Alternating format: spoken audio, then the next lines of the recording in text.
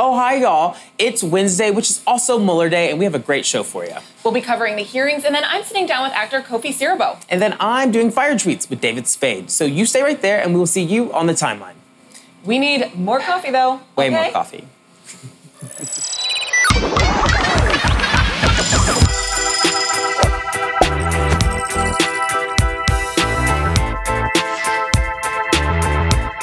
Good morning, Twitter. I'm Zach Stafford, she's Alex Berg, and you are watching AM to DM. Well, have you been here since 6 p.m. getting ready for today's show? I sure the hell have not been here since 6 a.m. or 6 p.m. I have been here since 6 a.m., but I do know a gaggle of young people who have been waiting for something very special since 6 p.m. yesterday. Here's a tweet from Rachel Bade. These interns have been here since 6 p.m. last night waiting for the Mueller hearing. They slept on the cold marble floor, ordered pizza, and reread the Mueller report. Oh, and there they are. Youth of America. The youth. So brilliant. So obviously the Mueller hearing is happening right now, and we're going to be taking you into some live coverage. But I just had to shout out these young people because you know where I would not have been? There, on marble floors. Girl, not me. It's so pure. Like, I you got to respect that. Like, they wanted to see this hearing. They wanted their seats. They wanted to get in. So, like, they made it happen. I love it. And if you look at the photo again, the person on the far left is named Maddie. She is an intern on the Hill alongside her friends who are also interns, and she spent weeks planning this. She got the guards to let them stay the night, let them order pizza. They listened to Harry Potter audiobooks, according to our friends at CNN, and they even watched Parks and Rec. As one does to pass the time. And I have to say, like, if this is what the youth are doing, they're going to be okay. They're going to be okay. They're going to be just fine. Yep, until the ice caps melt. Well, until then. Well, until then, let's take it to the timeline. How are you keeping up with the Mueller Day hearings? Sneaking it at the office, hosting a watch party? Let us know using the hashtag AM2DM. All right, friends, here is a tweet from Kyle Griffin. Here's the moment that will get played over and over. Nadler, did you actually totally exonerate the president? Mueller, no. Here's a tweet from CBS Evening News. Rep. Zoe Lofgren, did your investigation find that the Russian government perceived it would benefit from one of the candidates winning? Mueller, yes. Lofgren. And which candidate would that be? Mueller. Well, it would be Trump. And I actually think he said Trump accidentally. Trump. Same difference. All right. Joining us today is national security lawyer Bradley P. Moss. Good morning. Good morning. How you guys doing? Good. Doing well. Thank you for joining us on this very exciting day. So, Bradley, let's just jump right on in. Obstruction of justice is the hot topic today. Why is that? Well, because quite clearly, when you read the report, even just the highlights from the Mueller report, it is the obstruction angle that was truly posing the most criminal liability, the most risk to the president. As with everything in, political scandals in this country's history, it's always the cover-up, not the crime itself, that causes the problem. It was Nixon covering up Watergate. It was Bill Clinton trying to cover up his affair. That was what got them into trouble more so than the underlying conduct itself. And that's what we've seen here. The Trump campaign maybe did not, this is what the report says, did not cross the line into criminal liability with respect to how it received assistance from the Russian government. But the president's actions as president of the United States after January 21, 2017, there were multiple instances of obstructive acts to shut down and interfere with or otherwise obstruct the underlying investigation. And that is what the crux of this hearing is about today. Now, I want to just note to everyone right now, Jim Jordan is speaking. Of course, if you watched the show yesterday, Paul McLeod was telling us that he expected there to be fireworks in that exchange between Jordan and Mueller. Can you talk a little bit about just what some of your initial reactions are to the hearing so far? Sure. So I think both sides have gotten kind of what they want out of this. The Democrats already got, and you guys played some of it in the intro, they already got their 30-second clips for the 2020 election. They got the parts of Mueller saying this was not exoneration. They got a clip of Mueller saying that he could not bring an indictment because of OLC policy, that the Justice Department cannot indict a sitting president. They got what they needed out of that, basically saying if not for this OLC memo, if Donald Trump was anybody but the president, he would have been indicted. But Republicans got something out of this too. They got their knives out. They were able to try to undermine and denigrate the integrity of the investigation. They got to try to put Mueller back on his heels. It'll certainly play well with their base. It'll certainly play well with the Fox News audience. But in the end of the day, this is certainly going to be an additional push towards impeachment. When we come out of this two sets of hearings today, it's hard to see any way in which we don't move forward on that angle. And Bradley, we just heard that they are taking a break, short 5 minutes. But from this first half of the hearing, have we learned anything new that we did not know already about Mueller's thoughts on obstruction? No, not really. And I don't think anybody really realistically believed we were going to. He wasn't going to engage in hypotheticals. He wasn't going to drop new bombshells. The point of this hearing wasn't to necessarily be a fact-finding inquiry because we had the report. The purpose for this hearing, as far as the Democratic majority was concerned, was to put a face and to put video to the words in that report. The American public does not have time, generally speaking, to read a 448-page report, but they will watch the 2-hour hearing. They don't read the book. They will go see the movie. They'll watch the miniseries. And that's what Democrats are doing here with this hearing today. You mentioned the Democrats. Can you talk a little bit more about some of the strategies that we're seeing Democrats use to chip away at information from Mueller that already hasn't been widely discussed? From the Democrats or from the Republicans? The Democrats. So what they were trying to outline were the specific contours of these various obstructive acts, whether it's trying to have Mr. Mueller fired, the numerous times where President Trump is calling Don McGahn, or is calling Rod Rosenstein, trying to get Mueller removed from the office. They're outlining the details of how he's trying to get McGahn to recant testimony, to effectively suborn perjury. There's also and I'm sure they're going to get to this pretty soon when they come back from the break. There's this issue of the president trying to dangle pardons at people like Michael Cohen and Paul Manafort, both of whom are now serving time in jail, to try to get them to stay quiet by dangling pardons at them.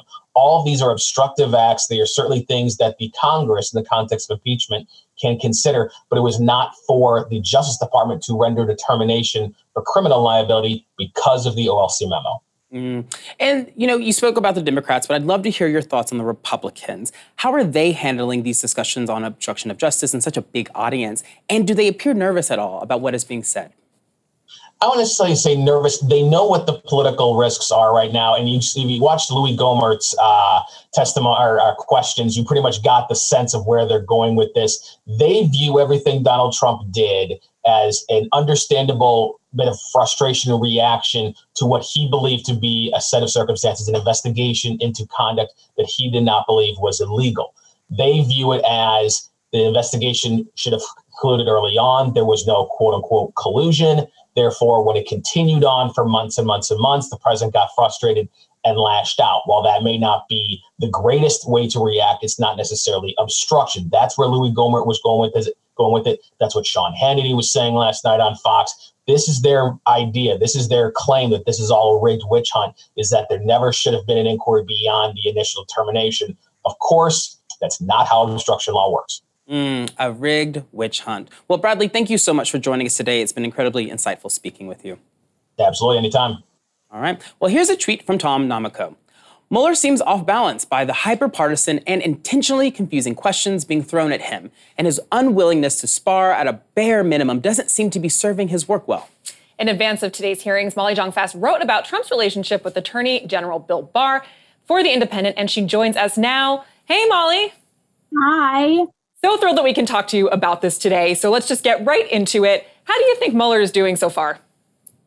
He seems uncomfortable. Like I keep thinking he's just so uncomfortable, which is sort of a strange thing because Mueller's been so built up in the press as kind of the hero of liberalism.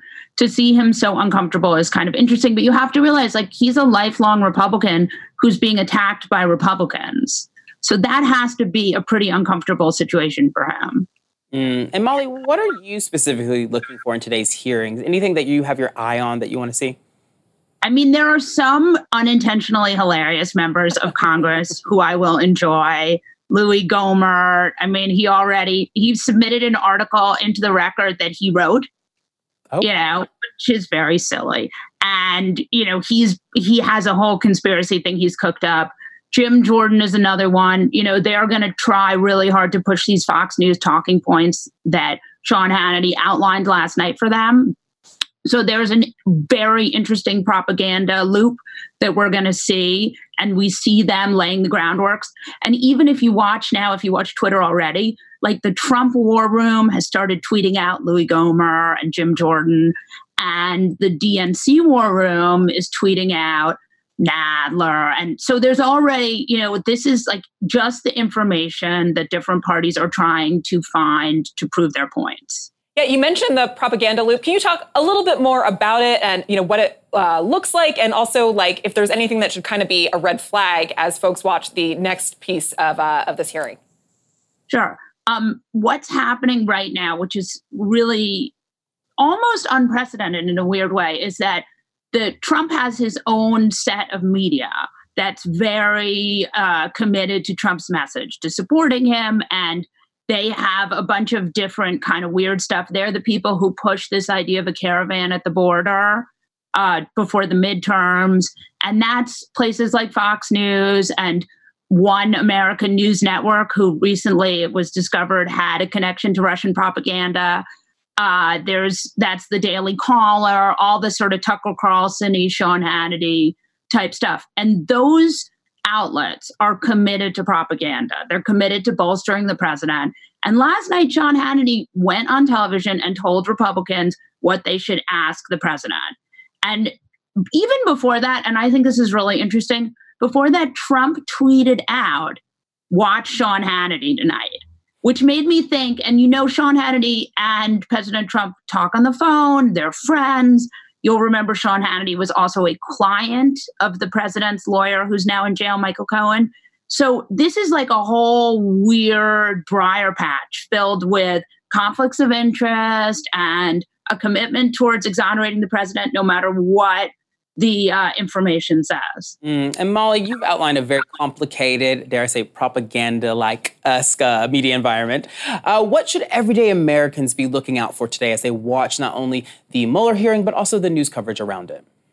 I mean, you always want to try as much as possible to differentiate what's opinion writing, and I write opinion writing, and what's journalism. And their outlets that are more journalistic are going to be places that are not Fox News. I mean, there may be a bias on other sides. There might be a slight bias, but Fox News really has. And if you read about the origins of it with Rupert Murdoch, they really have always been committed to a Republican bias. So that you have to be really careful of. I also would say that it's extremely important to just look at the report. A lot of people didn't read the report. Most people didn't read the report. It's really long. It's quite boring. But there are things in there that are pretty explosive. And when congressional members are reading the report, that that's true. Like that's the stuff where it's been vetted. It's true. So I would say stick to things that have been written by Mueller and his team and not things that have been written by Louis Gohmert. Fair enough. I do want to ask you about something that you tweeted, which is you said, "I just want to know why Mueller neglected to interview the president's large son." I have to say, I can't understand, adult sons. Don Jr. was at that meeting in Trump Tower with Natasha Veshlyskaya, and nobody ever followed up with that. I mean, this is a meeting that was supposedly about adoptions, but was really about information. And nobody ever interviewed him about that. And if you think about if Chelsea Clinton went and met with a foreign government, a hostile foreign government that ended up hacking our election, it's just so insane to me that he gets away with it. And the people had said that the answer was he was too dumb to collude. And that seems not like a good answer to me. Ooh, too dumb to collude. What a statement people are making. Well, speaking of other people under this collusion microscope, we mentioned your story in The Independent earlier on in the show. And for folks who may not remember or know who this person is, can you explain again, who is Roy Cohn and why is he connected to Donald Trump? So Roy Cohn is really interesting. And he's interesting to me because he worked with McCarthy in the House on Un-American Activities, which put a lot of writers and artists in jail, including my grandfather, for their associations with communism, real or imagined. But it was kind of a way to get the country behind this anti-communist threat. So Roy Cohn has this famous and strange history as being a really bad guy. And he was a lawyer for the mafia, and he was really sketchy, and he appears in the incredible play Angels in America. And Roy Cohn ends up going to become best friends with Donald Trump. And Donald Trump always felt, and this is in the 70s, that Roy Cohn had his back and would protect him. So when Jeff Sessions recused himself as AG from the Russia investigation, which again, they talked about that a little bit in the hearing. Trump was very furious that that Jeff Sessions had recused himself. And he kept saying, "Where is my Roy Cohn? Where is my Roy Cohn?" And so when he finally managed to fire Jeff Sessions, he hired Bill Barr, who is now the new AG. And Bill Barr really has become Trump's Roy Cohn in an incredible way. He has just done everything Trump has wanted and so much more. And if you see the way the Mueller report was released, he went and had a press conference before. He wrote a letter that said, he did a lot of really partisan things, and he's really behaved. And there are a bunch of interesting pieces written by a lot of smart lawyers about how Bill Barr really has behaved like the president's lawyer and not like the country's attorney general. All right. Well, Molly, we have to leave it there. Thank you so much for joining us. Thank you for having me. Ooh. And as of now, the hearing is still on a break. Yes. But, we will definitely keep you posted. Yes, and while they may be on a break and we are taking a break from all things Mueller, don't worry. We'll keep you posted if anything breaks. But up next, it's time for Fire Tweets with David Spade. Stay tuned. Oh.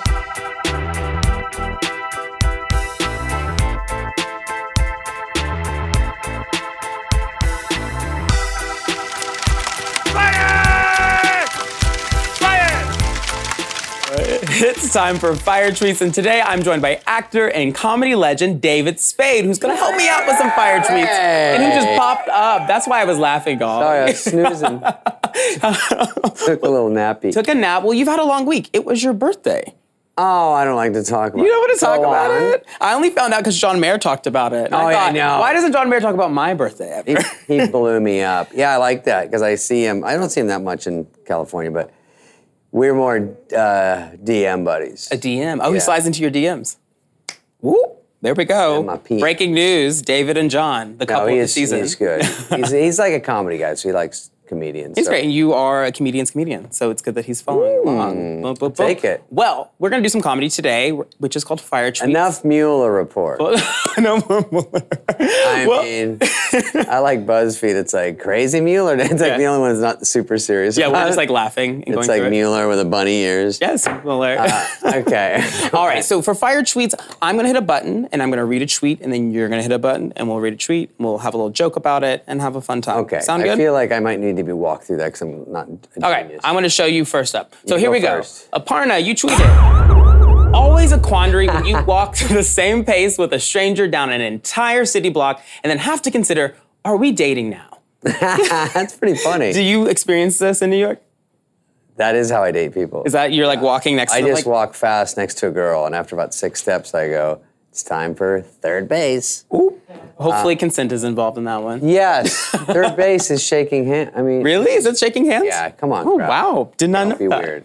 All right, so it's your turn. You're going to hit the button and read the tweet. I got this. You got it? There you go. Okay, I read this? Yes. Okay, when you realize, I'll be great on my own show.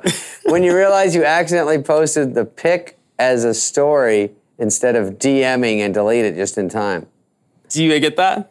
Oh, I'm trying to follow. So it's obviously something that's just for one person. Exactly. So And you're a then- big Insta story person. I see a Yeah. lot of them. But it's when you accidentally post on Insta story what you meant to DM, John Mayer. No, I'll tell you something more sickening. But I was out with my buddies golfing, and I'd never seen live Instagram, so I saw one on my phone. I go, "Well, that's weird." It was new, Mm-hmm. And then I'm like this, and my phone keeps ringing, and finally I go, "What?" And they go, "You're on live." Like, I put it on live, and then I'm talking so much shit. I go, you can say shit. You're talking "Okay." shit. I go, and then I was like, they're hearing everything, and then I had to rack my brain because then I didn't know how to turn it off. Oh my God. Sickening. That's Sick. frightening. That is now my new nightmare. Would've I'm always afraid ruined I'm going me. to post a nude on Instagram, but to then talk shit and have it live streamed? No. Oh. Career ruining sometimes. All right, Ilan, you tweeted. I want to be 14 again and ruin my life differently. I have new ideas. That's funny. What would you go back and do worse than before? First of all, I'm going to hire them to write on my show 'cause it's funny.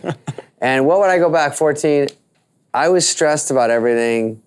I don't know. I think it was too much. When what I did is I was studying too hard in grade school. And by the time I got to high school, I decided to try to have a social life. I should have flipped it because it didn't help you get into college. Grader? They don't count that you were smart 1st through 8th grade. They started taking notice in high school, and that's when my grades went, So you should have done all the weed and drinking 7th grade. Exactly. 9th grade, buttoned it up. My high school was like, Euphoria. I love that show. New show. It's great. All right, so tweet of the day, we do it at the same time, and then you're going to read the prompter. You ready? 1, 2, 3. I read it? Yep, all you. This one comes from me. Yes. All kidding aside, rules for earthquakes. Stop, drop, then Instagram yourself and be super dramatic about it. Sit back and count the likes. Because we had an earthquake. In Los Angeles. How are you feeling more scared? You know, I live between LA and New York, so I travel back and forth, and I have not been back since the earthquakes happened, and I'm frightened because I'm there next week. Believe me, I live on the hill in a mansion. Yes, I don't Other live in a people's mansion there. words. I don't know. I don't live in a mansion. And That's all you. 55 rooms, 18 windows, whatever you There we call it, apartment. And I am so scared. Those little sticks that hold up, like, They're gonna get because away. when you get this number, I was an hour down in Newport and I felt it, and I go, oh, if that's I feel it here, I wonder what it's like back there. It was And I heard terrifying. It was tough in the Yeah. epicenter. It was tough. But everyone was very dramatic. They're like, I survived. Literally, their coffee cup is like that. we have spillage here. Oh my God. We actually have liquid in our cups. They just from figured out 8 it's p.m. vodka, not coffee. All right, so David, you have a new show. It's called Lights Out with David Spade. What made you want to do this show?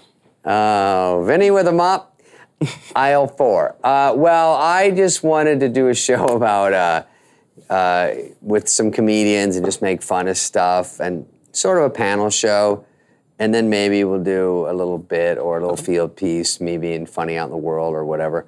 I just thought this will be a good play. I'll do it in Los Angeles, make fun of Hollywood a little bit, make fun of maybe sports, whatever, current events. Gotcha. And who can we expect to be making fun of the world with you? Oh, wow. It's going to be rotating comedians every night. Okay. But like that first week, I think is Theo Vaughn, Dana Carvey, Whitney Cummings, Neil Brennan, just friends of mine that come on. And then Kevin Neal. Oh, by the way, it'll be like SNL jury duty. Okay. I'll get those guys. in there SNL for jury sure, duty. Yeah. And it'll be great. 2 people already fell and died. We have from a huge this. spill here. We'll do it on the break. We'll fix it. So speaking of SNL and other late night shows, they all seem to be focused on politics these days, but Yeah. your show is veering away from that. What made you want to make that decision? Well, there's a lot of people doing it well right now, and it gets me worked up too much when people talk about it, or I talk about it, or you read about it. I sort of want to take a breather from it. And I don't really do it in my act. Yeah. And so it's going to be hard. You know, things are coming up, debates, elections. And I mean, if we can think of a funny angle on it, we'll do it. But it's never going to be like, I hate this person or I hate that person. Because, it used to be fun. Johnny Carson would joke about both sides, and it was just light. But in the last, 5 years, it's gotten very tough and very dark and very angry. So I just rather, for a comedy show, just skip the whole thing if I can. And dark and angry is especially the theme today in D.C. with the Mueller testimony. Do you have any thoughts about that fun event happening down there? I don't even really follow it. No, I don't understand what's happening. I did see it on your TV, and I knew it was happening today, but there's so many lawyers involved and so many people and fingers pointing that I'm like, is that the guy that's Like, who mad is at- this white does he work politician for them? So I just sort of tap out. Gotcha. Tap out is good. And you tap out a lot by watching The Bachelorette, I've noticed. Ooh. You're a huge fan. Ding, ding, ding, ding, ding. And you've done a ton of Instagram stories about the show. What do you love so much about that reality TV program? I just think it's fun and brainless. Sort of like my show. It's just to watch it, and then you laugh, and I make fun of it when I'm home. I do stories about it, Instagram stories, and I usually get a couple knocks in me, and then rolling. That's great. And then we'll see. And then later the next day, I go, oof. You're taking them down? Yeah, I go a little rough, yeah.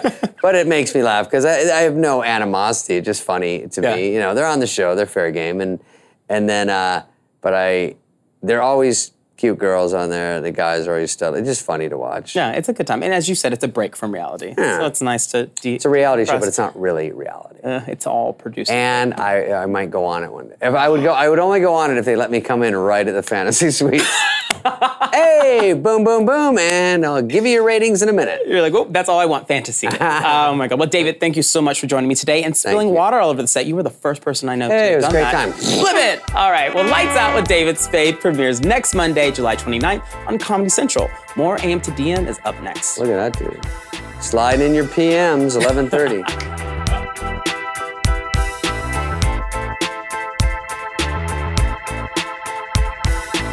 Welcome back. The Mueller hearing is back underway, and I want to bring up this tweet from James Ball, who said, the Mueller hearing summarized. 5 minutes. Someone reads out bits of Mueller's report as he occasionally mumbles, that's correct. Followed by 5 minutes, angry monologues about pretty much anything else. Repeat for 6 hours.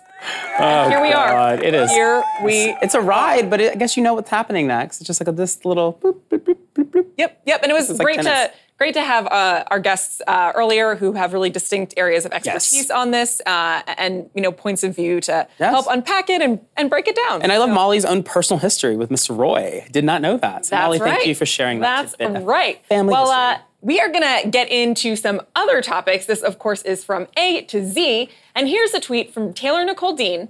Forever 21 is sending diet bars with clothes you order, and that's so insensitive. Holy crap, like, how about we don't make someone negatively reflect on their body image when trying to just order some new outfits? Woo. And Mermaid Queens tweeted, a reminder about impact versus intention Forever 21 situation. Their intention was to send these bars out because they got samples. The impact is still fatphobic and harmful. And for them to have an oversight still makes them responsible because it was their action that caused harm. Whew, I was struggling reading that because I'm struggling understanding why this was even a decision at Forever 21 HQ. Well, can I tell you a little story about how I please walked do. into my very own kitchen last night and there was an Atkins bar in one of these packs because my wife had ordered some menswear from Forever 21 and one of these Atkins sample bars arrived with her stuff and she was like, why is there an Atkins bar in my order? And initially what happened was people started wondering on Twitter why, particularly with plus size clothing, why they were getting these Atkins bar samples because, I think what is implicit when you receive a diet bar is a message that you should lose weight or that you're not good enough. So the implications with plus size clothing are, especially dire, but across the board, bad. No matter how you square this thing, you get that diet bar. It's just a message that whatever size you are, it's not good enough. Right size. It's not right because Atkins, as a person that was on Atkins most of their life, not most of their life, but I spent a lot of years, my teens with doing Atkins. I battled with my own eating stuff, and that bar is not an RX bar or a Cliff bar. All these bars you eat because you're like, oh, I forgot my lunch. This is not an energy bar. It's not an energy bar. This bar is meant to be low carb, low sugar, and make you lose weight really quick. So that's what's so concerning to me is who thought, that person may have ordered a medium, but we should push them to be a small. And what's even more disgusting about that is that this only shows you that capitalism is in motion. If the idea was to get you to go on a diet while trying on clothing, just even in the abstract, that was maybe something that people did, you're only telling me that I'm here to buy more products from you forever and ever, and this is not an investment. You know what? I don't want to shop somewhere that won't let me invest in them that way. All right. So, well, let me tell you what Forever 21 was thinking because we're wondering what they were thinking. Yes. So Forever 21 gave a statement to Jezebel about this, and they first said that these were in all of the packages that came from e-commerce. So they said it wasn't just plus-size clothing, which as I said, my wife ordered menswear and she received it. And they said this was an oversight on our part and we sincerely apologize for any offense. This may have cost our customers as this was not our intention in any way. And again, it just speaks to the thoughtlessness of this. They said this was a sample that they got and they send out these free test packages, but take a minute, think about it. yes, especially with Atkins. There you go. Yes. Wouldn't have happened. So let's take it to the timeline. What do you think of this Forever 21 situation? Tweet us using the hashtag AM2DM. Whew. Well, complicated. Complicated. Garbage. To say the least. All right. Well, up next, SZA G and I talk with RuPaul's Drag Race star and musician Aja. And later, Alex is sitting with me and talking a lot more about this Mueller stuff. That's right. That is exactly where I'll be. I was going to trick you there.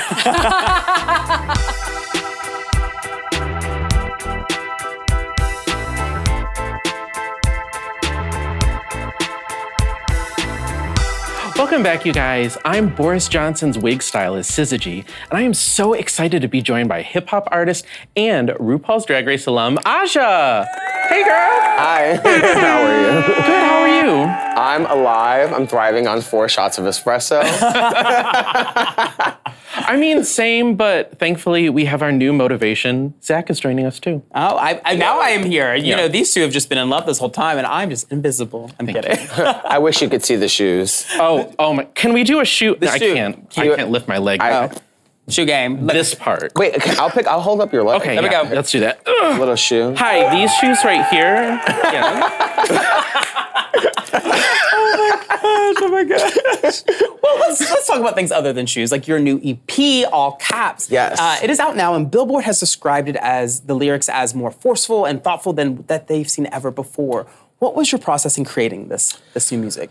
You know, when I did my first album, Box Office, I really was just channeling like kind of more of like a fantasy range of like ideas and thoughts in my head. And when I did All Caps, everyone kept telling me, put your emotions into the music. And me like, emotions, what's that? What are you talking about? And then, you know, it just kind of happened. Like any art form, you end up putting your emotions into it. And you know, I was a little angry. I was a little mad. And like, I think that doing this project, I learned there's nothing wrong with that. Like, you know, it's okay to channel that anger into something because I'd rather put it into my art than use it against myself, which is what a lot of people will do if they don't channel it. Yeah, for sure. It's true. And like, speaking of anger, like, we got to talk about the Drag Race fan community. So we know that they're always going to feel some type of way about something, but how do you feel the response has been from the Drag Race community in a post-drag world? Well, actually, a lot of my EP was reflective of my experiences through all of those things. And like, you know, I try to now not pay attention to that type of thing because for me, like whether it's Drag Race fandom or just world fandom, music fandom, whatever fandom, I'm just happy and excited to have like people who support me and support my music and, you know, are dealing with my bullshit. So like, to me, that's important. And I really just want to focus on that part. But, you know, sometimes there is going to be like hate here and there, but that's kind of a part of being an artist, especially like an opinionated brown artist is like, you know, it's either going to be loved or hated. And I've kind of just come to terms with that and just said, you know what, I'm making my art. And if it never breaks through, if it never becomes something huge, I'm okay because I'm expressing myself. And I just want to spread that message that as long as you're doing you, that's all that matters. And you know, something I've noticed in your career is that you're incredibly connected to your fans, and I would say the love and hate ratio between you is way more love than hate. So as someone that talks to their fans constantly, what is the most meaningful interaction you've had with them? I think every interaction with my fans is meaningful. Like all my supporters are different. They come from different walks of life, all over the world. And like I have supporters who have my phone number, who have been to my house, who know me like deeper than just like a TV screen or even just through the music. Like there's a lot of my supporters who know who like the real Aja is, and like that's a connection that you can only make with someone who's really invested in getting to know you as a person. Honestly, growing up, I didn't really have friends at all. I think it's very clear because I've always just been like a weirdo, and like having fans and supporters is very weird to me because I'm like, why are these people like, why do they like me? Like, why are they interested in me? So when I connect with them, I feel like I'm making friends, and I feel like, you know, I want to be an example to those people who maybe felt the same way that I did when I was growing up. So I want to be a friend to someone else too. Well, I think we could talk a little bit about that glow up of like not having those friends to suddenly being Starbucks brand ambassador, H&M partnership for their first ever Pride campaign. What was that feeling like? And also, do you think that we're still seeing outside of Pride Month, we're still seeing that same connection between those companies and the queer community? I think sometimes. I think like the campaign I did for Starbucks, it was like nothing Pride affiliated. They weren't really like trying to like queer bait me or anything. Like they just said, wait, we know you like s'mores because you complained about it not being around on Twitter. And, you know, they called me in and they took excellent care of me. They asked me my pronouns. They asked me how I wanted to show up. They said, you don't have to be in or out of drag or costume or makeup. We just want you to be comfortable. But there are times where, you know, you have these corporate businesses who want to flaunt Pride for the Pride season, and then, like, after it's done, they're like, well, bye, like, you know, that's all. I mean, I don't have a problem with that because it's support, unless like they're the corporates who are openly donating money to anti-queer like politicians and like movements, because that's when it's just like, okay, you're a hypocrite and you're just like pink washing. You want pink dollars, and to me, that's a big thing. Yeah. People use pink dollars all around the world to cover up like shitstorms and like really terrible things. Yeah. So like, I don't want to be part of that. Yeah, and you do such a great job of bringing to light those issues and also just talking about your own identity in public, you know, demanding that folks like you are seen and heard and respected. What has that process been like to do that so open with everyone involved? Honestly, like, it's something that that I try to really convey on my EP, especially when I wrote Erasure. Like, you know, a lot of my life, I feel like I let other people dictate my identity, and like I got so affected by what everyone had to say about me. You're not this enough, you're not that enough, and you're not blah, blah. You know what? I'm me, and like I'm excited to be me. Every day I find something new out about myself, and I'm excited to just show that to the world. I feel like I live in New York City. I am so privileged to be able to be a queer person in America. There's people like in the Middle East who are being thrown off of buildings for being queer. There's countries where, like in Africa, where you can't even like show any indication because like it's literally legal to like kill you. Like, to me, that's insane. So like, being a New Yorker, I'm gonna just like be myself. And you know, if that bothers people, well, oh well. Yeah. You know, if I don't take a lead as someone who has the privilege to pride, to be myself, then some people around the world may never, ever find that in themselves. You know, we all have that strength, and some places it's safer than others. But if it's safe where you are, as long as you're being yourself, that's all that matters. Yeah, and in an interview recently I read, I think on them.us, you talked about telling your family that you go by Aja now. What was it like talking with them and having that conversation about your identity and being respectful in the pronouns and names they use? Well, truthfully, I don't really have like a big family. I have like my mom. Okay. And, you know, my mom is like so funny because she's like in her 60s and she's just like, okay, whatever. I'm like, she's like, my mom is so easy. She's just like, I guess. But everybody has been pretty cool about it. Like, people have been like, okay, especially like in my like religious house, which is like, you know, we have like a pretty big queer community in there too. And like, they're all always like, so what's your identity? What's your pronoun? What's this? And like, you know, they would always ask me, even from the jump, like, so is it Aja or Jay? And I would be like, well, you can call me whatever you want. But essentially, I really wanted to change my name because I felt like there was no disconnect between this Aja that people kind of tried to like make a different person and me as a person. So I was like, you know, I am Aja. And I also felt like people tried to use it against me a lot and be like, well, when you did your music, you should have released it under your birth name. And I was like, I just don't think that that's right to tell people. Yeah. Like, I feel like as an artist, I am entitled to my own identity. Exactly. Well, in terms of identity, how do you think that's going to be playing in for your future music?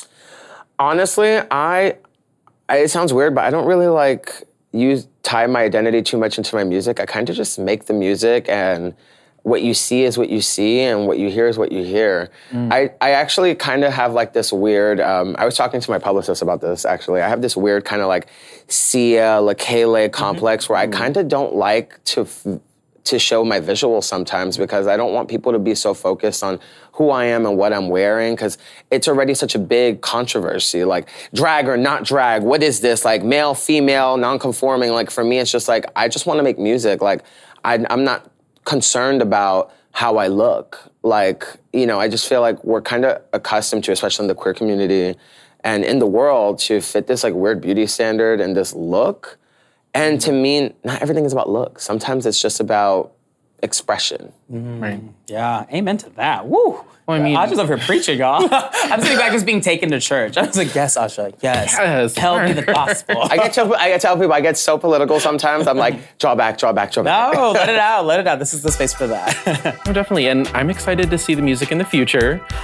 So thank you, Aja, for joining us today. Thank you for having me. Absolutely. So All Caps is out now, but don't go away because more AM to DM is up next.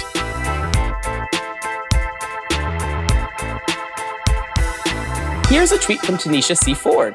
I realized that there weren't that many books on fashion written from Black women, Black girls' perspectives. I wanted to write a history that centered our experiences, getting dressed, how we style, and why we style. Here to talk to me about that book is Tanisha C. Ford, professor and author of Dressed in Dreams, A Black Girl's Love Letter to the Power of Fashion. Hi. Hello. It's so great to have you, and you just came back from home. I did. Your home, because you live in New York. Home. I live in Harlem, but I'm from Fort Wayne, Indiana, and I just got back from there. Well, thank you for, getting off a jet and spending some time with me today. It's my pleasure. Very excited to talk to you about this memoir, which is through the lens of clothing. Why did you want to take that approach in writing this book? Well, I thought, what's more relatable than talking about how we get dressed every day and why we make certain choices about our clothes? So I thought if I started from there to tell this story about race and gender and sexuality and politics and class, that it'd be something that was universal, that even if people couldn't relate to all of my personal experiences, they could find some similarities, in that act of getting dressed every day. Yeah, and you write from a Black woman's perspective, and you talk about Black culture and Black fashion, and I'd love to get your thoughts on, Dapper Dan is an example of a Black fashion icon who just does not get the respect that I think he deserves. Why do you think people still aren't celebrating Black folks like us in the fashion world? Well, there's a way that this whole industry, which of course is an extension of the whole capitalist system, is really centered on whiteness, and a lot of white voices are at the table in terms of designers, but then also the fashion executives, a lot of the journalists, and we're only just starting to see those things change. And so what I love about Dapper Dan, why he's such a pioneer to me, is that he said, forget all of that. I understand what my people want. I understand how we want to look, what matters to us, what our taste culture looks like, and he designed for that. And so I'm glad to see that how social media pushed Gucci to say, hey, wait a minute. Sure did. We know the legacy and the genealogy of those clothes. That's Dapper Dan. And I just read his memoir as well, and I think that our books and conversation make a great pair. It really does. And if folks aren't familiar with Dapper Dan, definitely go Google Wikipedia. He is iconic on every level. So as I mentioned before, you just got back from Fort Wayne, Indiana. I'd love to get your thoughts on how Black style is expressed in the Midwest. Because, I'm also an ex-Black Midwestern gal, and people forget that we do exist there, and we are really challenging norms out there. So I'd love to get your thoughts on what that looks like. Well, it was so important for me to write this story from the Midwestern perspective because so often fashion stories center on, the LA coast or New York City, maybe Miami or Atlanta. But I'm like, hey, we girls in the Midwest care about how we dress too. And so for me, I like to think about growing up, how we were really invested in the matchy-matchy look. So you may have two colors and everything would match those two colors, And so that was one of the things I definitely think is, makes me think of my childhood. But another thing that I think is overlooked is how much our Rust Belt factory style has become a part of hip-hop fashion, but also mainstream fashion. So think about the popularity of Timberland boots, Carhartt jackets, Dickies. Yeah. Those were the kind of things that we were wearing in large part because we saw our parents who worked in factories wear those garments. Yes, and I have to point out, I am wearing a jumpsuit that was not made by a person in a factory. This is something that a friend of mine in Chicago who makes jumpsuits as a queer fashion designer, she made, but it was the exact same thing. She saw that happening in her town in rural Midwest, and she decided to channel that in her own fashions. So I must know, because you brought up your childhood, the 80s and 90s come in and out all the time. What trends from that time are you really still excited about? Okay, so I was telling somebody this the other day. You are ready. Oh, yes. I've been thinking about this. I want those jeans that had the leather patches down the front that we used to wear. Oh, my God. Those were everything. LEI, Machine. I want those to come back in a major way. I need some jeans with colored leather down the front. I love it. We used to do unimaginable things with denim. I think about Baby Fat and what they would do, or apple bottoms. Denim was the place where it was, I think, Black people's canvas for many years. Yes. So is there something you regret from back then, a style that you wish you would have never explored? Well, I think people would expect me to say that the style I regret is my Wave Nouveau, which is a cousin to the Jerry curl. If anybody can remember the drip-droppy, messy, stain the collar of your shirt, stain your couch. It does not sweat. But I wanted that hairstyle because it reminded me of my aunt who moved from Fort Wayne to Los Angeles. And when I went to visit her, she was living in Baldwin Hills, and she had this amazing life that involved a black Mercedes-Benz. And I wanted all of that. And I thought that the hair would be my way to to get that thing, to get that lifestyle. Well, in your book, you also write about going shopping for a designer handbag, and where you are worried that you're going to be profiled. And Oprah Winfrey herself has been profiled for shopping while Black. So do you think it's worth, I guess my bigger question here is, we hear these stories so much, and it's always about us as Black people being rejected from these spaces and us needing to prove that we have enough capital to go to those places. But do you think we should do the reverse and just stop going to those places and build our own? Well, I think that we should have the space to make whatever choice we want to make. Okay. I don't think it necessarily has to be a collective choice. And that's why when I finished the book with that chapter and that story, I wanted to express the range of emotions I felt in that moment. Part of me felt like, oh, I know that this is a problem. The feminist in me was like, this is a capitalist system. It's wrong. The black militant in me was like, they police us in these spaces. Why do we even need to go there? But part of me felt like I've arrived because I can shop here. And so I think that it was important for me to show that Black people feel a whole range of experiences as it relates to luxury goods and our place in the luxury market. I love that advice. It also makes me feel less guilty going into Gucci now.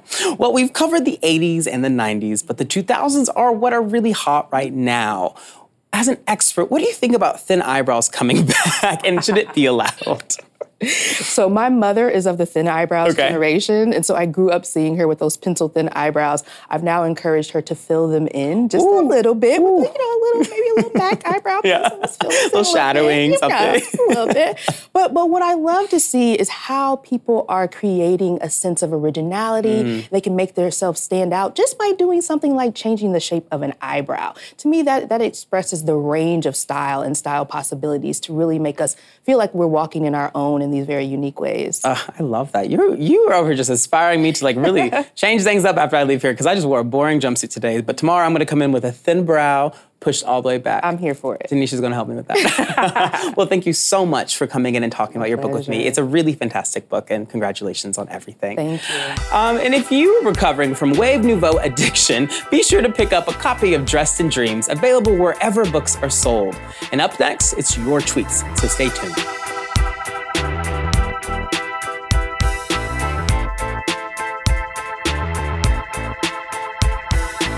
Welcome back, and we, of course, started off today's show talking about the implications around obstruction of justice and how that would play out at the Mueller hearing. I want to bring up this tweet from Natasha Bertrand, who just said, noteworthy, Mueller says yes when asked whether Trump could be charged with obstruction of justice after he leaves office. So, little news update there for you. Of course, we'll be reflecting on the hearings tomorrow on the show. So tweet us any questions you have about what happened today, and we'll hope to give you some clarity. For sure, and we can't stress that enough. Tweet us things you want to know, and we will ask them to the folks that we're talking to. We would love your support in digging down to what the tea is at all times. Absolutely. Well, here's a tweet from Bill, who sent this to us after today's Mueller hearings. I think Mueller was a pawn about this entire thing. He appears lost and confused about a lot of these questions. Yeah, one of the things that we talked about earlier with Molly, we read that tweet from Tom Namiko, is just that, he's in his 70s, he's a lawyer. People were noting that he was being cautious and that maybe this whole 5-minute back and forth wasn't a format that suited him the best. Yes, it wasn't that. I don't think some that, of the commentary. I personally don't think it's great for him, but also it was surprising to me to see him he looked nervous. And, this is a world event today and he knew what was coming, so maybe the pressure was getting to him. But, he is a lawyer, not a TV personality. Well, Cini Martinez tweeted this following Zach and Syzygy's conversation with Aja. Weirdos who grow up with no friends equal premium adults winning for the rest of life. Work. And I have to say, this does seem to be true. A trend. Yeah. It's kind of like how David Spade even said he wishes he would have done things differently as a kid, messed up more in middle school and worked harder in high school. Take this philosophy. Be weird, young, and it's going to make you even a better person because weird becomes cool as an adult. And I always feel like all of the weirdos in school who had cultivated their own interests, who were really obsessive around certain pop culture things, who probably would have been called nerds, they all turn out to be delightful, amazing adults. Yeah, so they're called journalists. Yep. They're called... Literally, journalists are the geekiest There you people go. that then go on TV and talk about it. So Wait a second. If we're going to talk about weird people, can we just all acknowledge that I look super popular? Can we just say that right now? Can we talk about this waist, though, honey? Can we talk about this waist? Lose the L3. Get it out of Can we get this waist? Can we talk about this waist? Can we also talk about the fact together. I was not on set for Tanisha C. Ford? Yes. How dare you? I'm sorry. How dare you? You already stole the show one time. I had to get my own space back. Fighting for space. Here. Reclaim your space. Oh my goodness. Oh my gosh. Well, we're going to reclaim our space now, and you can go on with your day. But first, thank you to our guests, SZA G, Bradley P. Moss, Molly Jong Fast, Tanisha C. Ford, Aja, and David Spade. We'll be back here tomorrow at 10 a.m. Have a great rest of your day.